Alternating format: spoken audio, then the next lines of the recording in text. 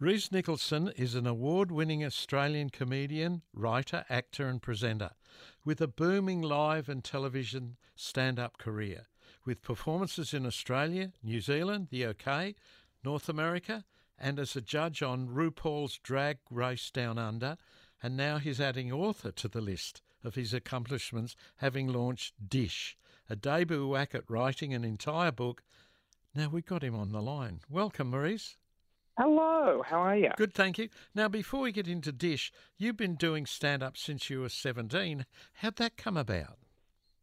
I mean, it was already clear, I think at 17, I had no other usable skills. And so, I started doing open mic when I was about, 16, 17. I'd done some comedy competitions and stuff, and then, moved to Sydney when I was 18 and, took a whack at it professionally. And both your parents were artists. Did they have an impact starting your career or anything?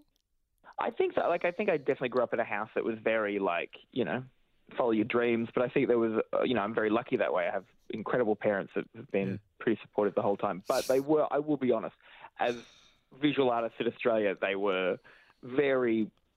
warned me of it's hard out there. It's hard out there. Trying to work in the arts and media. It's not, you're definitely not promised a life and career in it. But I think, so they set my expectations at the right level, I think. So how would you describe your stand-up comedy style? Oh, probably just me banging on about myself, really. It's a hard thing to describe, really, I think, because every single comedian is so different.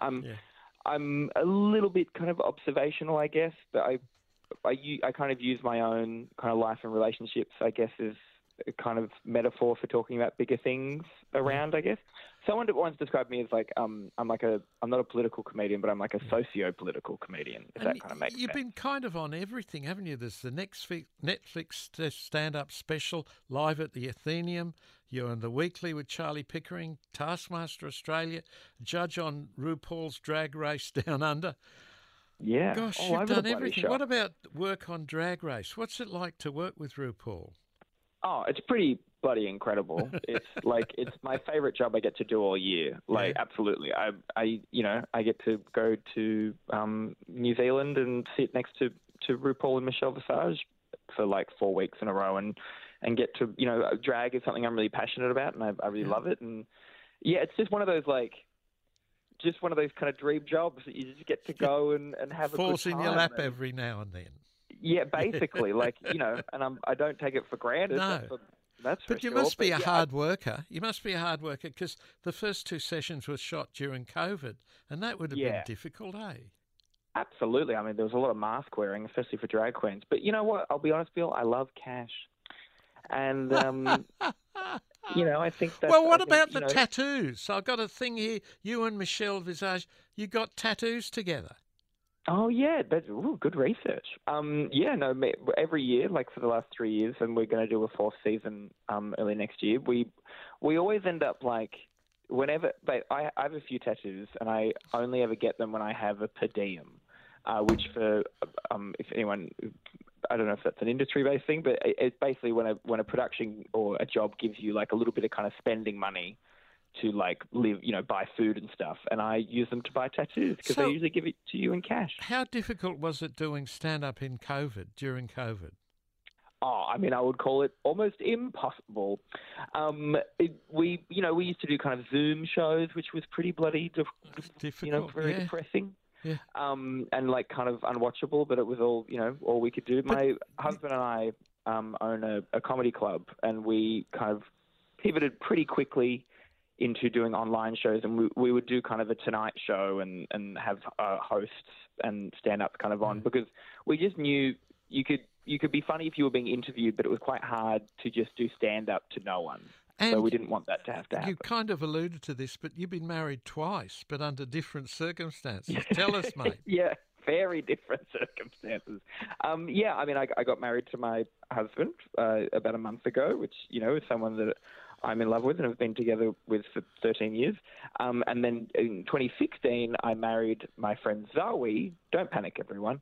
It was before marriage equality existed, and my friend Zoe and I, who's a comedian, Zoe Kumsmar, we got gay married to each other because we thought it was quite funny that, for all this talk about the holy sanctity of marriage, that we could legally get married and we weren't in love, but we couldn't marry the people that we love. So we got married to each other, and it was a charity event, and we raised lots of money for a charity called Minus 18, and it kind of helps queer youth, and it was a big old thing. It's years ago now, but it did cause a bit of a stir at the time. We were very excited about it.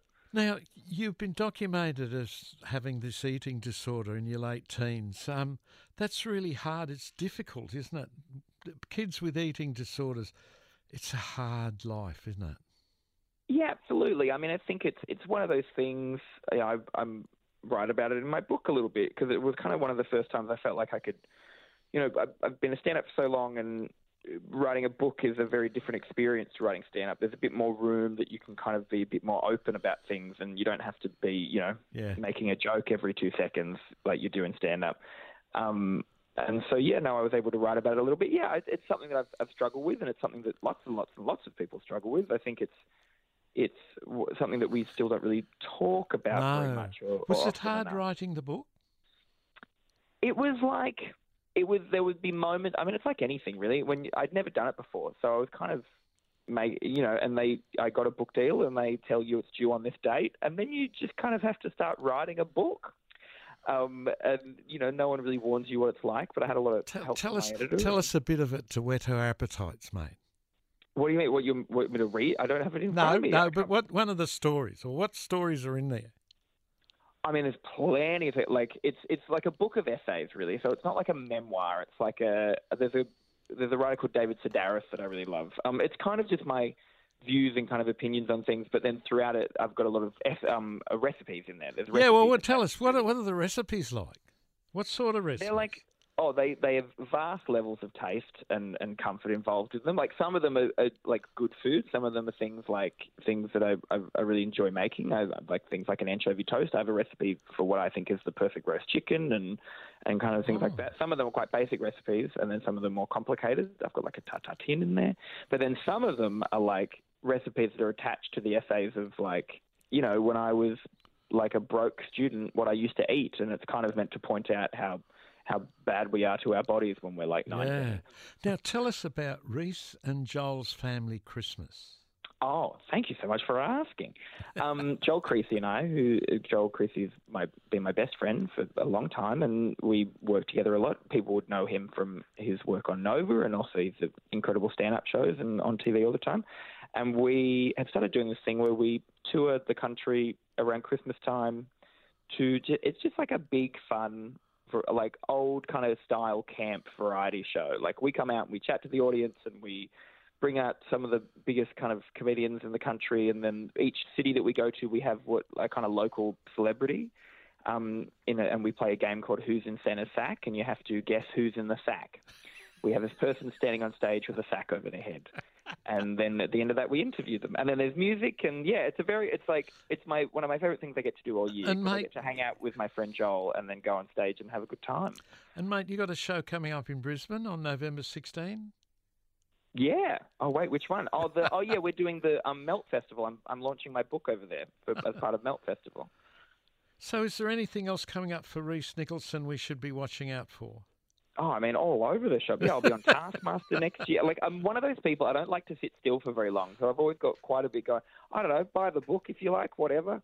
I'd love you to. Come and see Joel and I. I'll be doing a whole tour next year with a new stand-up show. I'll go all over the country with that.